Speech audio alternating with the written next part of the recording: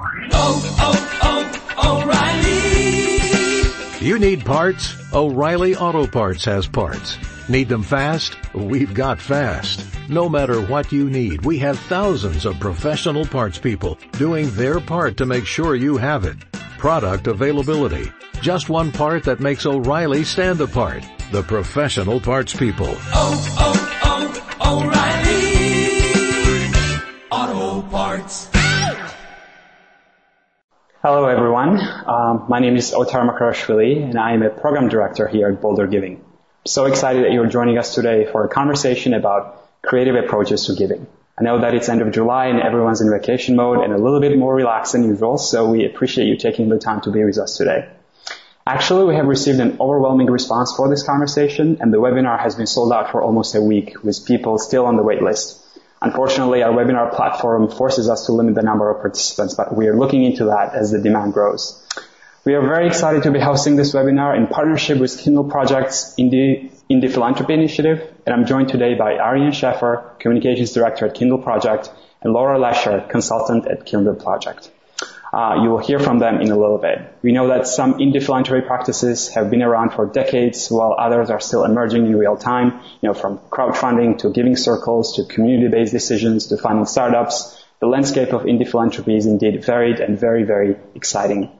On this call, we'll explore some of the ways to get started, discuss some of the most unique, accessible, successful, and collaborative approaches to creating change, and also share diverse stories from innovative bold givers who practice indie philanthropy.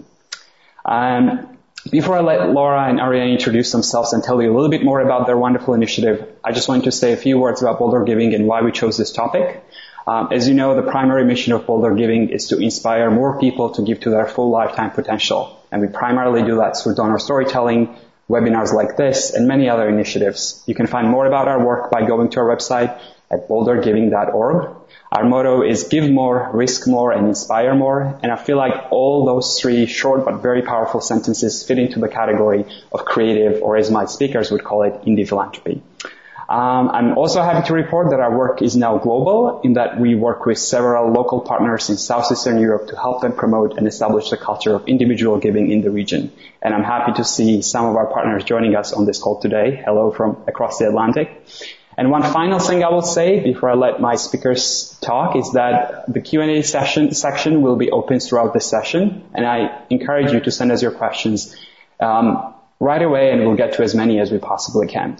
Also note that all your questions are totally anonymous and only visible to me and Laura and Ariane. So feel free to share as you please.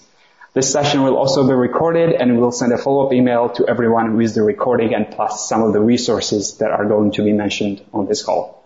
So now without further ado, I'm going to ask Laura and Ariane to tell us a little bit about themselves, the Kindle Project, the Indie Philanthropy Initiative. How did you get started and what has the response been like?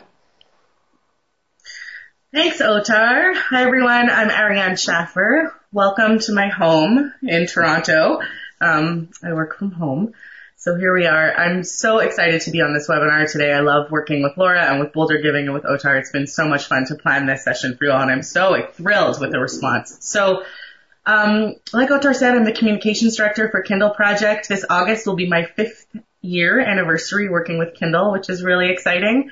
And before that, my professional background was not in philanthropy. It was in interfaith education and chaplaincy and documentary film and working with young women. So it was pretty varied. And in the past 5 years, there's been this swell of excitement in me to learn about philanthropy, to become embedded in it, and to really be engaged with this field in a really different way. So I've been so excited by my work at Kindle. And like I said, I'm based in Toronto, where I'm also a storyteller when I'm not doing indie philanthropy and working at Kindle Project. Laura, do you want to introduce yourself? Okay, sure. Hi, everyone. Let's see. My name's Laura Lesher.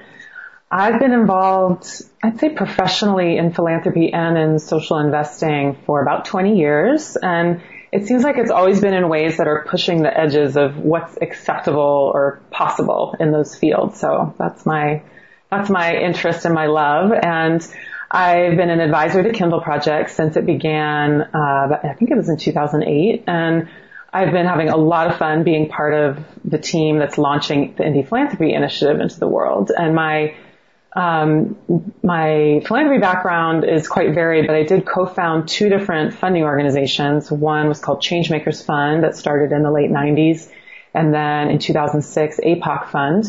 And I lived in San Francisco for 20 years during that whole time, and then a few years ago I moved to Ashland, Oregon, so that's where I am today in my home office. And my work these days is mostly doing coaching and advising work with both individuals and organizations that are dedicated to inner and outer transformation. Thanks, Laura. All right, so I'll tell you just quickly a little bit about Kindle Project. So like Laura said, we started in 2008, and it was co-founded by 2 friends, Sadaf Cameron, who's our current director, and Kate Kostler-Lernberger. And they were close friends that really wanted to do something different in the world. They had a lot of vision and really wanted to contribute in a different way. So they started Kindle Project. And Otar gave his beautiful tagline of what Boulder Giving does, and ours is that we really try and support wild solutions by unusual suspects in the attempt to move mountains. So we have big goals, like you all at Boulder Giving, that we try and accomplish in a couple of different ways. We have our grant-making programs, which are, the heart of Kindle in a lot of ways, and what we really love and what we're excited about in giving to these risk takers and these mountain movers. And also we have the Indie Philanthropy Initiative, which I'm going to tell you about in a moment. So Kindle is based in Santa Fe, but as you now know, we're very virtual. We're here online in different countries and different spaces. I live in Toronto. Laura is in Ashland. Sadaf is based in New Mexico. But we have advisors, committee members, and parts of our Kindle community that are based all around the United States. And so Indie Philanthropy, that's what we're here to talk about today. And a couple years ago, we began to really reflect on the feedback that we were getting from our grantee community. We were hearing from them that they were very interested in hearing about other funders who were also creative and relationship based. And at the same time, we also knew from our colleagues that there were many other innovative funding organizations that were giving in outside the box ways. And we heard from them that they felt somewhat isolated in their work. So we had these 2 bits of feedback that we really kind of took in. And we also knew that there were so many of us actively working on changing the traditional narrative of philanthropy, but we didn't have any kind of common place or a common name to connect under. So this is how we came up with the idea for the Indie Philanthropy Initiative. And the Indie Philanthropy site, which we'll send you the links to, it's indiephilanthropy.org, is the first donor education tool of its kind. And we did a lot of research, and we found out that it really is kind of this special place that acts as a nexus point and a gathering space for a growing movement of outside-the-box philanthropic practices and people. And so since we launched the site in October, which is also how we launched the initiative, we've had the support of several core partners, Boulder Giving being one of them, and also Resource Generation. And they're all natural allies in this movement. And these organizations and these core partners have been educating their donor communities for a long time with a lot of these familiar indie philanthropy practices and principles. So we've had this great group that helped us create the initiative. And the response since October has been really exciting. We have on the site over 30 stories from indie philanthropists. So it's them in their fields working on their own indie philanthropy methods and they tell us the stories of the successes, the challenges, and how they came to practice philanthropy in that way. Since we've launched, we've also had over 10,000 visitors to the site.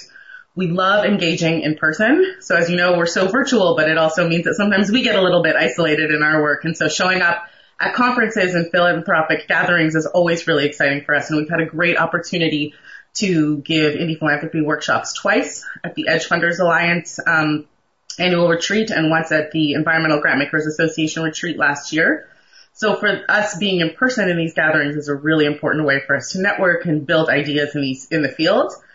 And on that sort of relational person-to-person level, we're also looking at growing an indie philanthropy peer learning community. So we put out a survey recently to hear from the philanthropic community of asking, what do you need from the initiative and how can we serve you?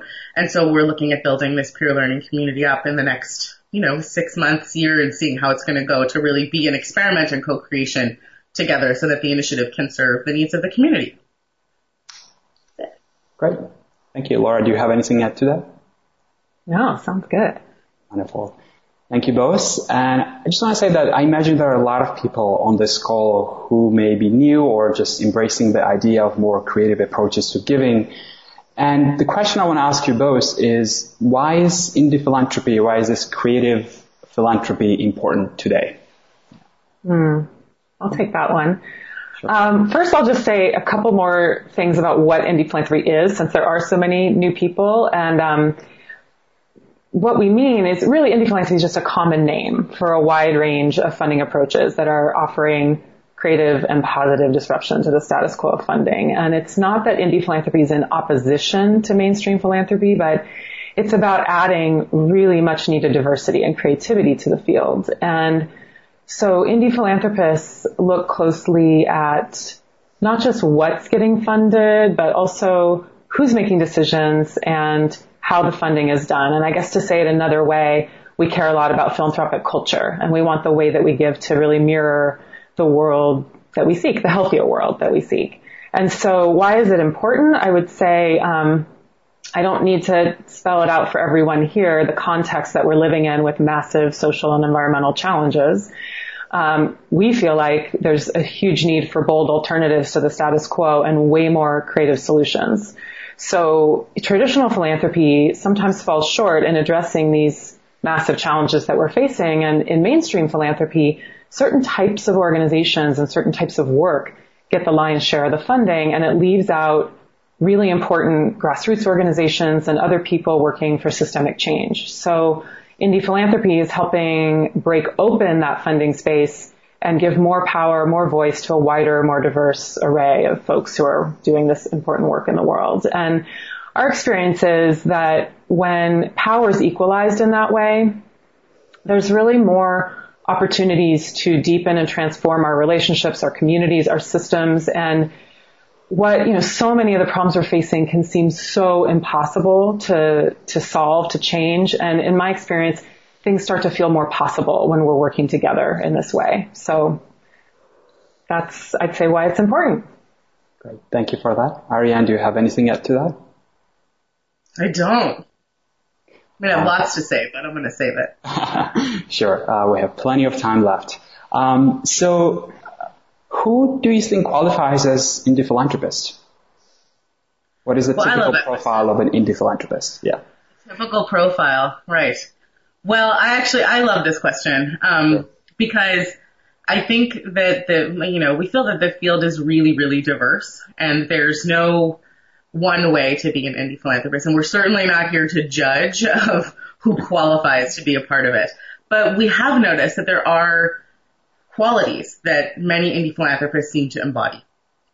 And so there's, this growing list of qualities that I think can reflect back on, how to answer that question of who is an indie philanthropist. It's something we think about a lot and talk about a lot. So many indie philanthropists are funding innovation that's often overlooked by mainstream funders. And so as indie philanthropists, we really seek that out and appreciate experimental work. We're also risk-taking in our funding, and our funding also supports risk takers. So that's a really important part, because we see risk takers as the ones who are often truly shifting cultures and systems. We also notice that indie philanthropists really welcome failure as a part of the learning process. And many of us believe in the importance of this kind of deeper collaboration to work consciously to reduce this kind of traditional funder-grantee power imbalance. And when we share some examples later, you're going to be hearing more about how that can happen in practical ways, which I think is really exciting. And as indie philanthropists, we're also really committed to doing the inner work. Laura mentioned that briefly, of clarifying sort of our deepest internal values, our real motivations, what's happening on the insides, our highest intentions, so that our outer work and our funding can be honest, aligned, and successful with what's happening inside. And we also prioritize directing dollars to those working on addressing the causes of injustice, not just the symptoms. So that's sort of a long answer to your short question, but there is no short answer. It's a growing movement, and we're collecting these qualities all the time. Yeah, I absolutely agree. Thanks for that. And so the next question would be, on your website, you've outlined 9 different models of creative or indie philanthropy, right? And I will ask you to go through those 9. And for the participants on this call, we understand that this session will be informational heavy. We'll be sharing a lot, but worry not. We'll be sending you a follow-up email with the slides and the resources that were mentioned on this call, along with the recording. So we actually have a little PowerPoint here outlining all the 9 different models. So why don't you two get started? All right, let's see. Sure. Okay, it works. Perfect. Yeah, actually, Otar, thank you. You know, when we originally decided to do this webinar, it was just going to be us chatting.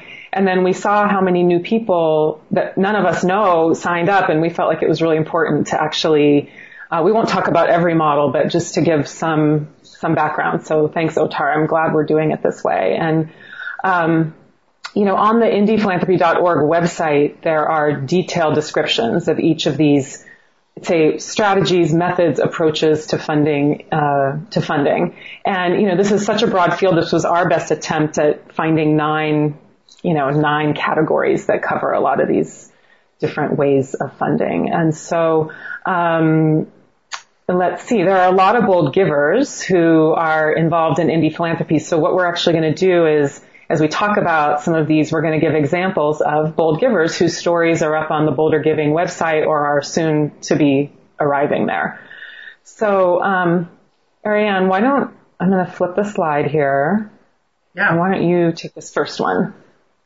Sure. So the first indie philanthropy method that we want to chat about is partnerships. So in the indie philanthropy context, partnerships basically means that you're collaborating with other organizations to make grants or support other philanthropic activities. And this is kind of our kitchen sink method, and it covers a lot of different approaches. So just to simplify, I'm just going to quickly mention 3 different ways that partnerships can work. So one is that you're funding another philanthropic entity that would do work on your behalf. So you're outsourcing some of your work in this kind of partnership. It can allow you to re-grant money in an area that another organization has expertise in, or you can use money to provide technical assistance to your grantees. The second kind of partnership that we're looking at is collaborating with other funders. So to create a joint funding strategy or even a docket to educate and inspire each other to fund something specific, or to pool money for a specific shared mission. Oh, there's our little slides. Yeah. Sorry, I was on the slides. I forgot. Okay. Me too. It's okay. The third kind of partnership is the idea of offering long-term sustained funding and other support to a specific set of grantees or grantee partners. So these are 3 different kinds of partnerships that we're looking at. And one example that I want to give is the International Development Exchange, or IDEX. They started over 30 years ago with a community-to-community structure. So they're an example of that third kind of partnership that I just mentioned. They offer long-term support to specific grantees. And they have a community of supporters in the U.S. that backs and directly assists organizations in the global south, and they focus their work on food sovereignty, alternative economies, and climate justice. And they purposefully set up their structure in this way as a direct contrast to the top-down model of big aid. They saw that traditional international development was importing solutions from the global north that weren't relevant or effective for creating systems change in the global south, and money was not reaching the people who actually needed it. And so because of that, they formed a very strong partnership with local grassroots groups. They work in Asia, Africa, and Latin America, and they provide long-term funding for their work. And so IDEX is a story that's featured on the Indie Philanthropy site, and actually just a little exciting announcement hot off the presses. About an hour ago, Kindle Project and the Indie Philanthropy Initiative just had an article published on Huffington Post that features a really exciting interview that we did with IDEX about their work in Nepal. So we'll send that link out as well after the webinar. And I wanted to also mention that there's a bold giver story coming soon from a board member of IDEX named Sasha Rabzi. So we'll look out for that as well, which we're excited about. And the other example of partnerships that I wanted to give is Solidaire. So they're an example of funders partnering like that second structure I mentioned.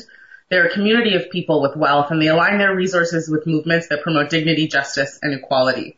So their members do a portion of their funding collaboratively, like in a giving circle, which we're going to talk about in a little bit. But they pool their smaller contributions together to be able to make larger combined contributions to particular organizations.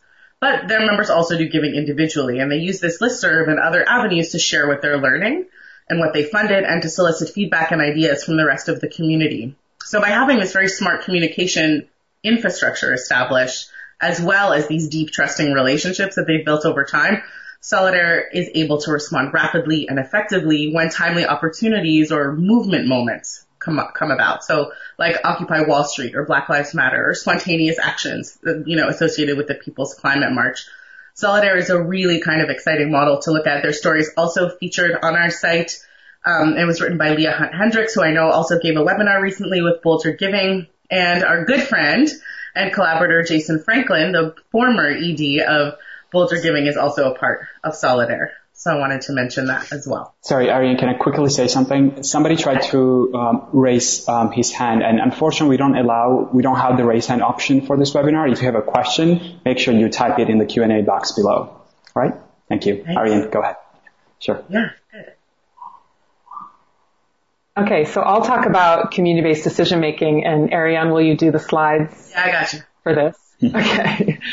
So with this method, this is really about community members either joining your funding decision-making team or being given full power of what to fund. And the word community can mean, any kind of community. So it could be geographic, like a municipality or a region of a country. It could be thematic, like environmental justice or the arts community. Or it could be like an identity group. So lesbian, gay, bisexual, transgender, QI, that whole one, that community. So a few of the many benefits are you can enable the true experts, so the people who are living in a community's challenges every day, to direct funds to what's most effective and important.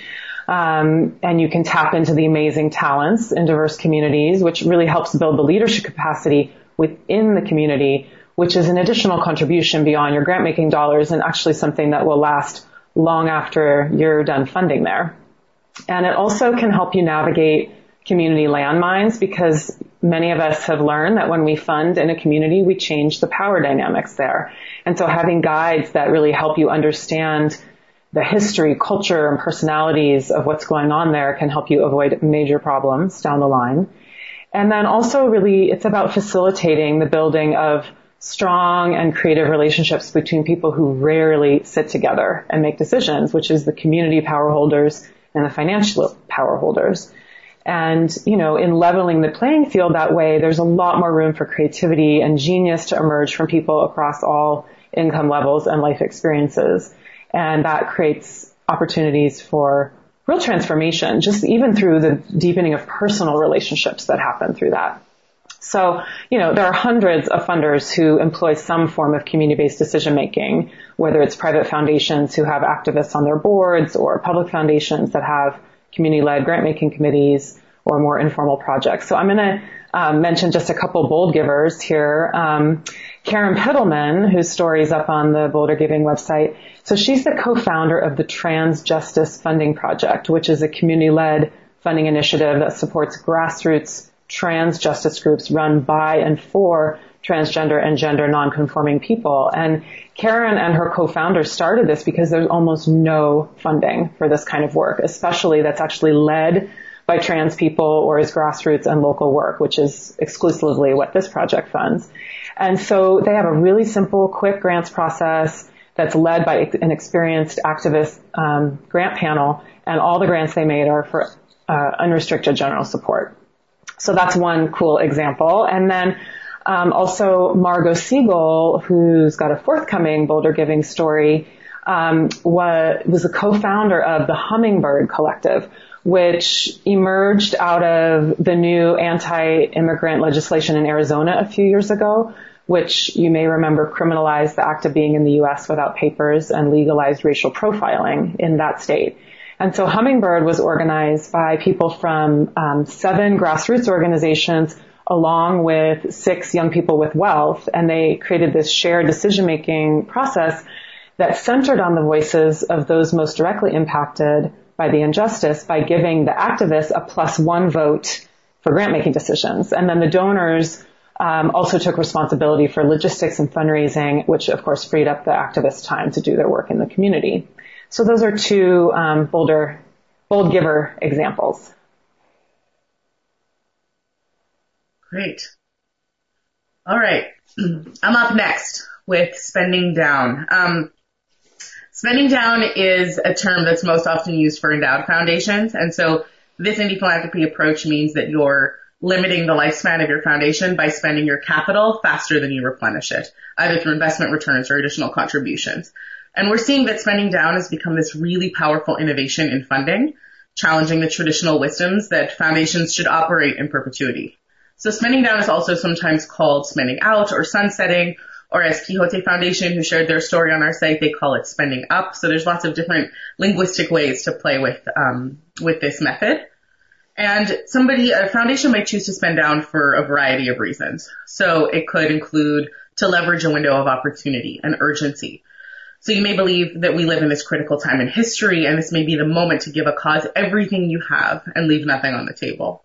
You might also choose to spend down because it can help align your money with your values, a little bit like what we talked about earlier, those qualities of an indie philanthropist. So if your philanthropic assets are in financial investments with dubious social benefits, you may actually be fueling the problems that your funding is trying to curb.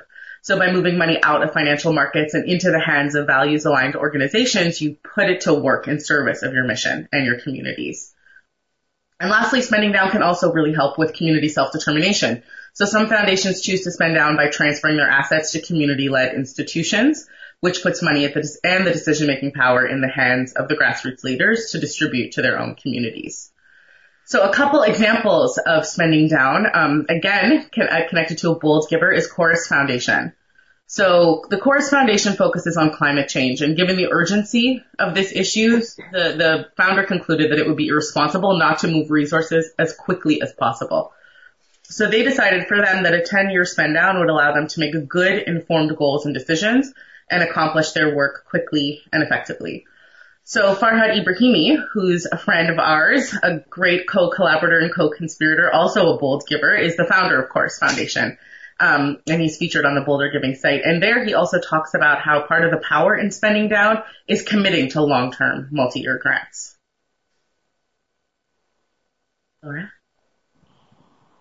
And then I guess I'll share about the Bert and Mary Meyer Foundation. So Barbara Meyer started this as a small family foundation in the 90s, and she's a bold giver also. And she had some stock in UPS that she used to start this foundation. And after a number of years of operating, she and her board were exploring whether there was a better way to carry out their mission of funding grassroots social justice work in the U.S. South. And they came up with the idea of turning over the foundation's assets to leaders from within the communities they were funding. And so they invited 18 grassroots leaders from across that region to start a dialogue about how to do this. And it took several years and lots of twists and turns, as you might imagine, of bringing together a diverse community of people to really explore how to deploy resources in a community. But they started a new public foundation called the Southern Partners Fund. And basically for every dollar that Southern Partners Fund raised, the Family Foundation would match it until all of its $18 million was transferred, and then they closed their doors. I'll just quickly say, it's not on the slide, but another bold giver who's got a great story is Carol Newell and the Enswell Foundation up in British Columbia. And she spent down her foundation both through philanthropic grants, but also through targeted investments in that region. So that's a great story that's up there too. Great. And I also just want to say quickly that in our follow-up email, we'll be sending the links to all the bold giver profiles that were mentioned on this call. So make sure you read those. They're really fascinating. Awesome. Back to you.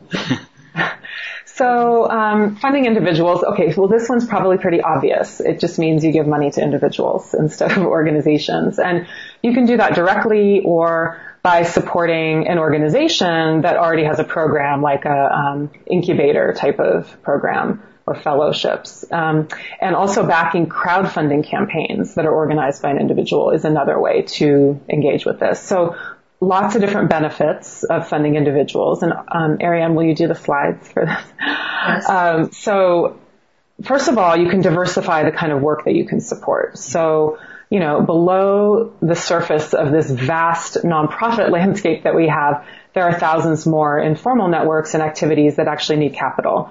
And some of the most innovative work going on is happening outside of that 501c3 structure. So funding individuals allows you to reach, you know, the kind of cutting edge visionaries and innovators, writers, artists, people who aren't affiliated with an organization. And then also there's a lot of flexibility. There's so many ways you can do this. So you could, you know, give an award to honor someone's past work or pay for a vacation or a sabbatical for a leader to recharge. You could fund tuition for skills advancement or, you know, give money to an individual who's actually representing an organization, like taking responsibility for an informal organization.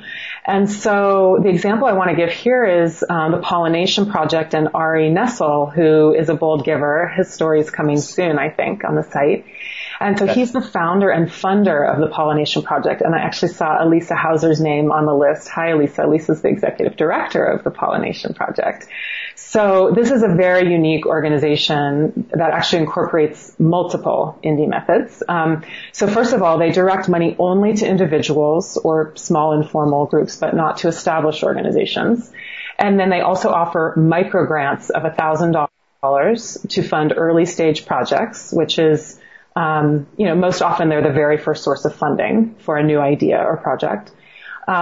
They fund a really diverse array of endeavors across different sectors, and they actually make a grant every single day. So 365 days a year, they make a grant. And this is the idea of pollination philanthropy. It's like spreading the seeds around and cross-pollinating, and they fully expect that some of these projects aren't going to make it. They might fail, and some will take root. And so that's their creative approach to this. And then they also have several dozen community-based volunteers who review all the applications and decide what to fund in the areas where they have direct experience and expertise. Kindle Project's Maker's Muse is on there too, so I'll just say really quickly, this is an awards program. So Kindle Project makes one-time awards of, I think, between 5,000 and 14,000 to artists working in various mediums. And there's no application process, no reporting required. Past awardees get to nominate future potential recipients. And it's an award that honors an individual for the work they're already doing. So there's no strings attached. There's no, you have to do this and report back on it. And so I think Kindle Project has really seen how powerfully this type of work can ripple out. Just that simple act of recognizing and uplifting one artist or a group of artists' work can make a huge difference. It's tremendous. Sorry, I love our Maker's Muse program, and we can also send along a link if you like to some of that. I mean, I'm biased because I'm in it, but it really does have this major impact. All right. Yeah. Giving circles is what I want to chat about next. So when you're part of a giving circle, you pool the funds you have or that you raise with others to give collectively. So you meet with your colleagues to jointly select grantees that will receive your pooled funds. But it sounds very simple, and it is, but there's so many different ways that giving circles can look. So some are comprised only of funders that are giving equal or varying amounts, and some are a mix of funders and non-funders who may be bringing other assets to the table like expertise. And sometimes members are raising the funds the circle will give away. And another way that giving circles can look is that they can operate under a particular identity group. So a good example of that is the nearly 40 giving circles that are part of the Asian American Pacific Islanders Giving Network. Their story is also featured on the Indie Philanthropy site. And others intentionally cross-pollinate, involving people of different identities and backgrounds. And another variable of giving circles is what the participants do together. That can be anything from informally choosing grantees together to engaging really in a much more in-depth strategy learning process, working directly with issues of race, class, gender, and power. So there's lots of ways giving circles can look. And there's, because of that, also so many benefits that they have. And I'll just mention a few here. One is that giving circles can really help to build community. They provide this very unique opportunity for people with different backgrounds to build strong bonds. They also help break through that isolation we've mentioned a couple times that is often felt by individual funders doing their work alone. So that's a really important piece of it, I think. That collaboration kind of builds that movement. Giving circles can also help to reach hard to find grantees. So researching and vetting lesser known groups can be really time consuming. And with giving circles, members can each engage in researching these issues, making that capacity of the circle a little more freed up. And giving circles can also allow you to pool knowledge, and that really just accelerates the learning of the topic that you're interested in. So the more minds and hearts and people that are involved in discussing a strategy and sharing information, it becomes a huge asset to the giving process, really. So one example I want to talk about is the Social Justice Fund Northwest, and they have a particular kind of giving circle that they call giving projects. So for them, each giving project is a cross-class, multiracial group of about 20 to 25 people who all commit to engaging in a 6-month process where they build community with one another. and everybody involved makes a gift at a level that is personally meaningful to them. They develop this shared analysis of social justice issues, and they fundraise from their own networks to make strategic grants for social change. It's a really smart model, and it's really allowed them to democratize the grant-making process and allows for every donor, no matter their background or their level of giving, to be a part of these community solutions. So I love that example. Their story on our site is great. And two related bold givers are Burke Stansbury. His bold giver story is coming soon also. And one that's already up on the site is by Jesson Hutchinson Quillian. I hope I said your name right. So that's an example of the Social Justice Fund Northwest and their really innovative giving circle model, their giving project model. All right. We're doing great, team. Move to the next slide. Sure. Perfect. I just want to remind everyone to keep sending questions. There will be a time for the Q&A at the end of the call. But Thanks, back to you. Well, sure. Okay. All right. So flow funding. Flow funding is an example we threw in the mix. We don't yet have an example of a bold giver who is featured on the site using flow funding. So if you're listening and you are a bold giver and you use flow funding, let us know. Let OTAR know. We're really excited about this indie philanthropy method, and we've had a lot of great feedback about it. People seem to get really excited about it, and I understand why. But now I'll tell you what it is. So flow funding is a model of giving where the donor entrusts a designated pot of money to a flow funder to distribute as they wish. And a flow funder can be an individual or it can be an organization, but the important part here is that the funding decisions are not made collectively. They're made by one individual or organization. So generally with flow funding, there's no application process. Gifts just flow spontaneously and they are responding to timely opportunities. There's a lot of gut instinct often involved in flow funding. And there's a lot of benefits to flow funding, and I'll just mention a couple here. One is that it can really help you support critical work at just the right time. Timing is a big part of it. So those who you select as flow funders are often in a unique position to identify the key players or windows of opportunity in their communities and respond accordingly. And flow funding can also allow you to direct your money to the people, community, and projects that you wouldn't have found on your own. So you're really building that trust with that flow funder. And as a really sweet point in it, it can also help reduce administration. So it requires very little paperwork and no proposal. So this type of giving is very free. It frees you up, and your flow funders and the grantees get to focus their work, their time on the work that matters most to them. And it can also invite you to expand your vision. So if you have a strong attachment or a particular outcome or goal, a flow fund may challenge you to be a little bit more flexible with your vision and your mission.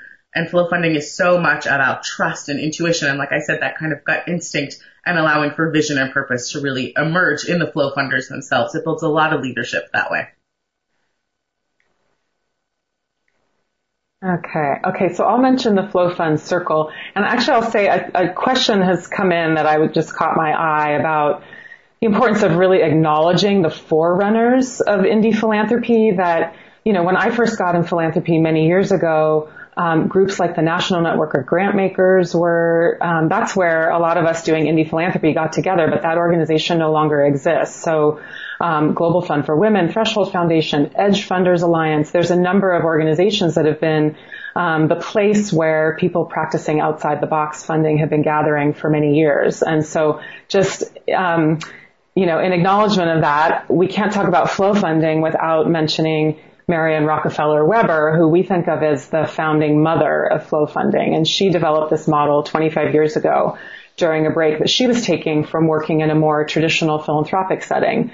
And she was revising her will and came up with the idea of letting the people she had previously supported give away the money left in her estate after she was gone. But she actually loved the idea so much that she didn't want to wait until she had died to get it started. So she developed a model where she would select individuals who were activists and healers and artists and visionaries of all kinds to become flow funders, and each of them would be given $60,000 to distribute over usually 3 years. And the flow funders were empowered to give spontaneously with no application process. And so this model that Ariane just described really took off internationally, and it's still, being used in lots of ways. We certainly used it in APOC Fund. And Kindle Project has as well. Yeah, I'll just say one quick sentence about that because I really want to hear some questions from everybody who's on the call. So I'm going to skip over Kindle Project a little bit, but we've been using Flow Fund since we started in 2008. And for us, it's a way, because we're such a small team, we don't accept unsolicited proposals. It's a really creative way for us to engage with our grantees, with the community, to build trust, to break down that power, funder grantee power imbalance, and really put trust in the community and put decision-making power within our community of grantees so that they can flow that out to their communities and create bigger impact. Cool. We were going to talk about in the investing. So I think maybe just to say super briefly, even though investing is not a giving, we felt it's essential to include something about this within the framework of indie philanthropy because upwards of 95% of the resources that are devoted to philanthropic activities at any time are actually invested, not being given. So I think all I'll say is indie investing is sort of like it's one of the edges of impact investing that's really looking at divesting from traditional capital markets and putting an emphasis on things that are truly aligned with your philanthropic mission, generating products and services that actually offer solutions to problems that are adding value to people in the planet and communities, and whenever possible, involve local communities in their governance and ownership structures. And so I'll just say there are two bold givers. Let's see, I'm going to flip this slide. Sure. Two bold givers. I just want to say really quickly, Brendan Martin started an organization called The Working World, which operates as a revolving loan fund to support worker cooperatives. And so they help design, fund, and carry out these projects, and they only require the cooperatives to pay back when the revenues, when they make revenues from that investment, and then it goes into a revolving loan fund. And then also just quickly, Margot Siegel, who I mentioned earlier, helped with some other members of Resource Generation start a project called Regenerative Finance. And they are seeking to directly support on-the-ground, movement-led, community-controlled, localized economy projects. So that's all I'll say.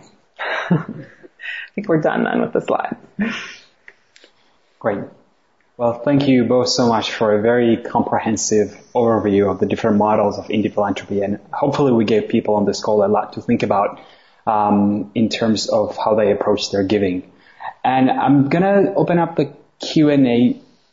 We're getting to the Q&A section of the call now. So the first question that Michael asks is indie philanthropy for everyone, and how does an average individual funder get started? Where does one find inspiration to be an indie philanthropist? It's a great question. Thank you. Good question. Yeah. A lot of questions in one. Okay, maybe I'll take that first little bit. Laura, is that all right? Yeah. I like that question. Is indie philanthropy for everyone? It's similar to that question of who qualifies as an indie philanthropist. So, for us, I really think that indie philanthropy is for anybody who is up for answering these deeper questions. Indie philanthropy is for people who are really interested in experimenting, to find out what works for them and their organization and their mission. But if you're attached to the status quo, if you're unwilling to be flexible and creative, it might not be a fit, But it is, as, I hope we've shown throughout the past almost hour, that indie philanthropy is quite flexible and malleable. And so I think it's also important here to say that what we've shared and the resources that we've created on the site, these are not static. They're not fixed. There's new indie philanthropy methods that we don't even know about that are emerging all the time, and those that have been around for decades. So they're all part of this malleable, moving community of practice and movement that we're noticing that's in indie philanthropy. So it can be made your own if you're interested, I think would be my answer to that. Laura, do you have anything to add on that part? No, that's great. Okay. And Ochar, there was a second part of Michael's question? Yeah, the second part is, how does an average individual funder get started, and where does one find inspiration to be an indie philanthropist?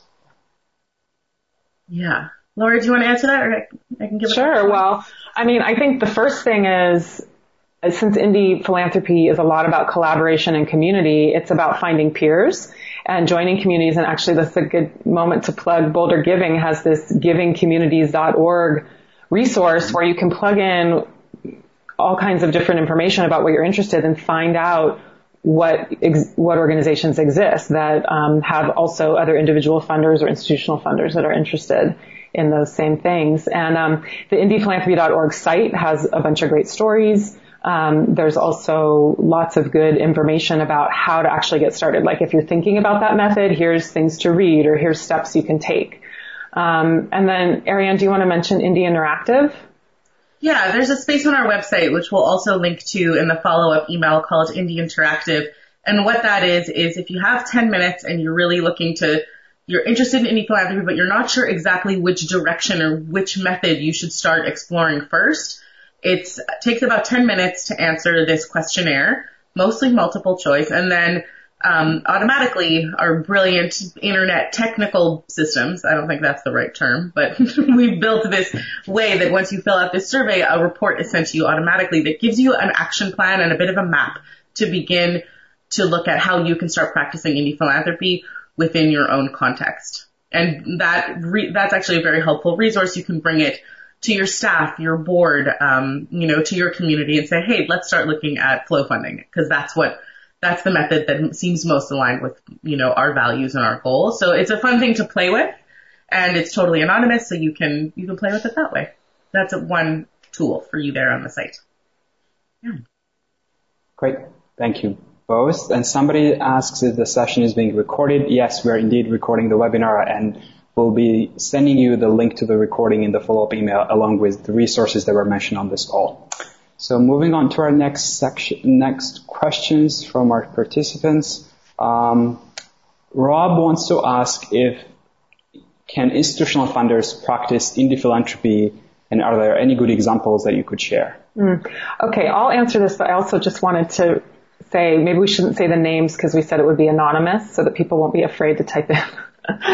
Okay, so this mystery person who asked about institutional funders. So I think really, I guess the simplest way to say it is there's two ways institutional funders could engage in indie philanthropy. One would be to adopt some of the values or principles and approaches themselves in what they're doing, or to partner with and support indie philanthropy practitioners. So, for example, a private foundation with an endowment can easily find ways to invest outside the box. They could involve community leaders on their board, perhaps, or a grant committee, or they could fund startup organizations, or they could spend down. So that would be an example of, an institutional funder practicing indie philanthropy themselves, or, through partnerships by making a substantial contribution to an existing organization. So, for example, Ariane talked about IDEX earlier, and I think it was last month, Novo Foundation made a 7-year, I think, $2.5 million commitment to IDEX. And that is the largest grant IDEX has ever received in its 30-year history. And, it's awesome that they're making a 7-year commitment because IDEX makes these long-term commitments to its grantees. So it makes it work that way. So, there are so many organizations like that, Global Green Grants, if you wanted to do environmental funding, or Global Fund for Women, so many organizations that a private or an institutional funder could partner with that way. So those are a couple thoughts. Ariane, anything you want to add? No, that's great. Yeah, that's perfect. I just saw, Otar and Laura, this question coming in of what's the relationship or difference between, there's a lot of websites that we've mentioned. Somebody absolutely noted that. So the question was, what's the relationship or difference between the entities of Boulder Giving versus Indie Philanthropy? And we also have Kindle Project in the mix. So I just wanted to take a moment to tease that out, because it's a question I just received the other day from someone as well. So Boulder Giving is its own organization. Kindle Project is its own organization, grant-making organization. And the Indie Philanthropy Initiative is a program of Kindle Project. Does that make sense? With which Boulder Giving is a partner, and others, yeah. Yes, and so I know we've thrown a lot of websites and resources out at you, which is part of the reason why we like to do webinars and why we like to engage in person. There's a lot of online materials that we put out there. It's one way. It's a really important way, and we know that the Indie Philanthropy site is very content heavy, and so it's available for you to kind of dip in and out of and seek inspiration and resource as you need. And so all of these three websites and these three organizations or three programs work together in that way to try and make that clear to you. I hope that was a helpful response. No, that was great. Thanks, Ariane. Sure. Thanks for clarifying that. I know it can get confusing when you have so many different, names in the mix. Actually, the next question is going to come from me, and then we'll move to other questions from participants. Is that how does one manage risk or avoid unintended consequences of indie philanthropy? For example, if you're funding individuals internationally, right? The question that we often get asked is, what about transparency and accountability in funding, and how do you follow up as to where that money will be spent if you're just funding individuals in a country that you're not very familiar with? Yeah, that's a very important question. So I'll take this one, Ariane. Mm-hmm. Is that okay? One of the things, we actually use that phrase, like, indie philanthropy is about funding risk. So in some ways, you could say things are more risky, but actually, in a lot of ways, these kinds of principles and practices can help reduce risk too. And so I guess what I mean by that is, so for example, transparency and accountability are very important, and different levels of accountability are important depending on the size of the grant you're making and the intention behind it. So like when we talked about flow funding, it's not about rigorous metrics and reporting. It's about trust, the relationship between the flow funder and the recipient, and the donor and the flow funder. And also those are small grants, so the risk of harming someone's life or community is much smaller than if you were making a large grant that way. And, if you're interested in funding individuals internationally, for example, partnering with an organization, like I mentioned, Global Green Grants Fund, for example, or Global Fund for Women, they've got advisors on the ground in every region where they work who know the ins and outs of the local and regional politics and people, and can help make sure money is being directed in ways that will be, helpful and not harmful. And I'm thinking one more, just in that international example, in the question that you asked about funding internationally, the International Funders for Human Rights organization, I think, just recently interviewed Ariane and about how indie philanthropy is relevant to human rights funders. And, I think one thing you said, Ariane, was that given the very often risky and opaque contexts, globally in which human rights funders and their partners are working, the emphasis on building authentic partnerships that are based on trust, when something goes wrong or communication is difficult, projects have to shift radically, whatever, having that long-term trust that's been built is very, very useful. So, and then I think Ariane also mentioned that blog post that was just published today on Huffington Post, which was about post-disaster funding in Nepal and how so much post-disaster funding is so disastrous. It's done so poorly, and some really key ways that can be done well. So I guess to make it, just to oversimplify, I'd say it's finding people who do know what's going on, partnering with organizations and other people in those countries who know what's going on. That would be the way to do it, to mitigate risk. Maybe I'll just add in one thing, if that's okay. Absolutely, go for it.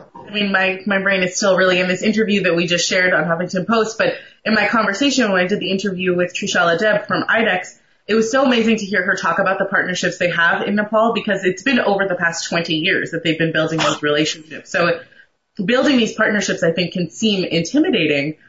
Organizations like IDEX, you can contact them. They can refer you where to get the funding. But also, when the earthquake happened in Nepal, she said that her conversations with her partners on the ground there were 5 or 10 minutes, multiple times. So it's, I think, also understanding how partnerships work on a day-to-day level, especially when there's a disaster somewhere, that you can have these quick check-ins. You have already built the trust, and you've already built the relationship, so that when something does go wrong, you're so nimble and you can understand that person and respond in that different way, which is a really exciting piece of the puzzle to me that Trishala shared with us in that interview. Great. I actually want to mention too, Grassroots International, I think they're in Boston these days, has also been very involved with IDEX and others doing this really important post-disaster funding in a healthy, good way. Absolutely. We have another question from one of the participants around any tips for funders who are unsure how to navigate their board, donors, or legal obstacles to more indie giving. Any advice that you can give there? So there certainly can be obstacles. And so starting with the board. One possibility is beginning a conversation about effectiveness. Like, there's something about when you're in business, you don't make a product and put it out there in the world without serving the end users of that product. Like, you got to know that people are going to want it and it's going to be good for them and they're going to buy it. And we don't seem to do that in philanthropy. And so some kind of a conversation with board members about effectiveness and the importance of actually communicating with the end users of the grant dollars about what's actually going to be effective in those communities. So that's one possibility. It's like finding the values that exist among your board members and then finding ways to link that with principles and practices of indie philanthropy. Legal obstacles. Certainly, I think people think there are more legal obstacles than there actually are. Like, private foundations would say, okay, well, we can't fund individuals. Of course, we have to fund 501c3s. But that's not always true. There are ways to do some individual giving through private foundations, and also, again, by partnering with other organizations who have programs who can do that. So I guess it so depends. Some boards and organizations have a transparent, authentic, healthy way of relating with each other, and others don't. Maybe it's a family where people don't know how to talk to each other. So I think it's always finding where there's common ground and starting there. So, Ariane, any thoughts from you? No, I think you covered it. I think one other thing is just that getting involved with giving communities and really hearing from other people who have done something similar, like getting inspired by other people's stories, can help you so you don't have to reinvent the wheel. Like, oh, here are the 5 steps I did to transform my family foundation from this to this. Great. Another question that we got is, are some more traditional foundations now experimenting with some indie philanthropy ideas and techniques? And I'm assuming this person means like some of the larger foundations. Any thoughts on that? That's a great question. We'd love to hear about any examples people know about of larger foundations. So certainly in some major foundations, certainly through the partnership way of, doing re-granting through other organizations. I don't know of any big foundations doing flow funding or giving circles or that kind of thing, but it's a great question. We'd love to hear about more examples. Otar, do you know of any? No, I don't, unfortunately. But well, I think some of them have the values down, so there's sometimes I think there's a gap between the values of an organization and how that comes out in practice. So I don't think there's so much of a schism in there, but I don't want to other it too much, but that's just something that I think is worth exploring. And yes, love to hear about those and encourage it. Yeah, and I think there is a barrier, even though some board members or particularly staff people might see how giving could be shifted to be more effective and more supportive of the communities being funded. Sometimes it can sort of be like turning a ship, very slowly to actually make those structural changes in the foundation. We've gotten a lot of comments and questions, but unfortunately we have 2 minutes left. out of time. However, I will say that feel free to email us and send us your questions and comments, and we'll be sure to get back to you. And I also want to remind everyone that today's session was being recorded, and you will receive a follow-up email from us sometime early next week with the link to the recording and also some of the resources that were mentioned on this call, along with links to some of the bold givers that are featured on the Bolder Giving page that fit the criteria of an indie philanthropist. We could honestly talk about this for hours. Also, make sure to like Bolder Giving and Kindle Project and Indie Philanthropy on Facebook. We both post a lot of updates there, and please do sign up for our newsletters by going to our website to stay up to date on our monthly complimentary webinars, much like this one. I just want to thank our wonderful speakers for an amazing and very informative session. I know I learned a lot too also from you two, and we hope to see you again on one of our webinars. Thanks so much. Thank you, Otar. Thanks, everyone. Bye.